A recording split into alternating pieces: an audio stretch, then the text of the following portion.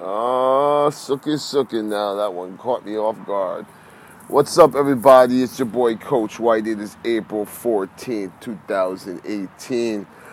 I'm here outside enjoying this beautiful spring weather. Yes, it's finally spring, and we're having some spring weather. It's kind of funny because it just seems like spring no longer exists. We go from cold winter to summer. If you hear her barking in the background, that's my dog, Touchdown. Jack is laying next to me. Touchdown is barking at some man walking down the street. Enough, Touchdown, enough. He thinks everybody wants to play with him. All right, so listen, I wanted to talk today about surprise bonus. I'm doing the Neuro Gym. Big shout out to everybody over there. Reprogramming my brain, and I completed level 4. Today is the start of level 5, and one of the bonus surprises is how to get more done in less time, which led me to a question I posted on social media today. Is there really such a thing as time management? Ask yourself that. Is there really such a thing as time management? And if you have an answer, let me know. Shoot me a message at marchwhite@icloud.com. Hit me on my personal email, and I'll love to talk with you for a little while on that, if there is such a thing as time management. What I did find fascinating is that there are 168 hours in a week, and usually about 56 of those hours are spent on sleeping. Now, if you're not getting an average of 8 hours of sleep a day, I highly suggest you do, because your brain actually needs about 8 hours of sleep every day. So, out of the 168 hours in a week, there's 56 hours of sleeping.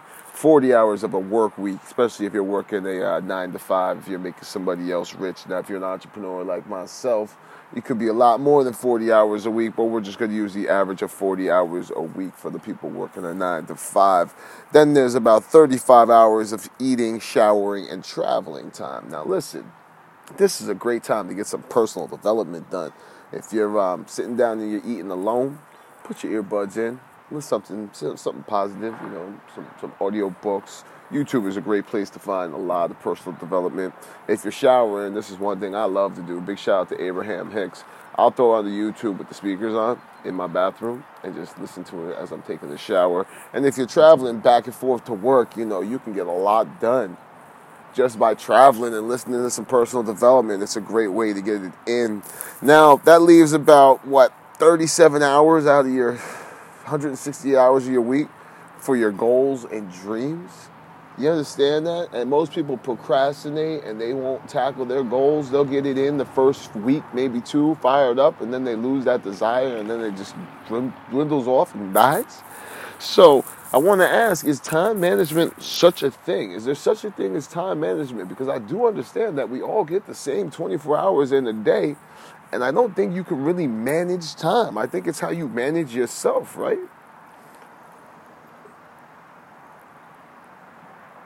It really is how you manage yourself, right? That's the question I'm asking. So as I'm sitting out here, I was thinking to myself, all right, this is what I got to do. I got my goal. Now, you have to write out your goal. This has been proven by brain research. This has been proven that if you write out your goal, you're 50 to 100% more likely to achieve it. Write it out.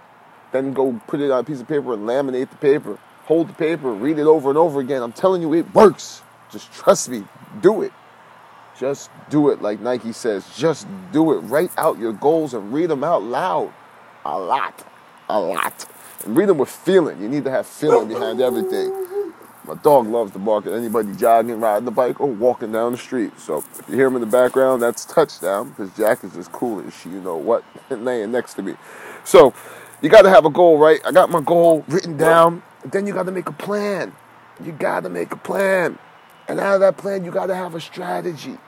So you have to have your goal. You have to create a plan to achieve that goal. And you have to have a strategy to achieve that plan. Now, with your strategy, you got to have tactics. You need tactics to achieve the strategy. Then you need the strategy to achieve the plan. You need the plan to achieve the goal. Now, with your tactics, you got to have a timeline. When are you going to have this goal accomplished? But let's break it down even simpler, because a lot of us like to procrastinate. Your tactics. Let's break down the tactics in your timeline. So I got 2 weeks to get this project done.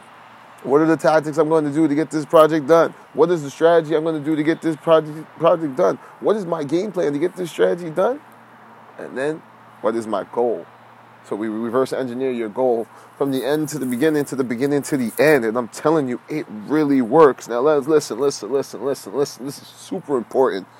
Poor planning leads to poor performance. Poor planning leads to poor performance. Let me repeat that one more time. Poor planning leads to poor performance. Think about all this that I just said, and then, implement what you can. Take what you can learn and implement it. Take action. Take a massive action. You have to take massive action. If you're not taking action, you're not going to get anywhere. Listen, if you believe in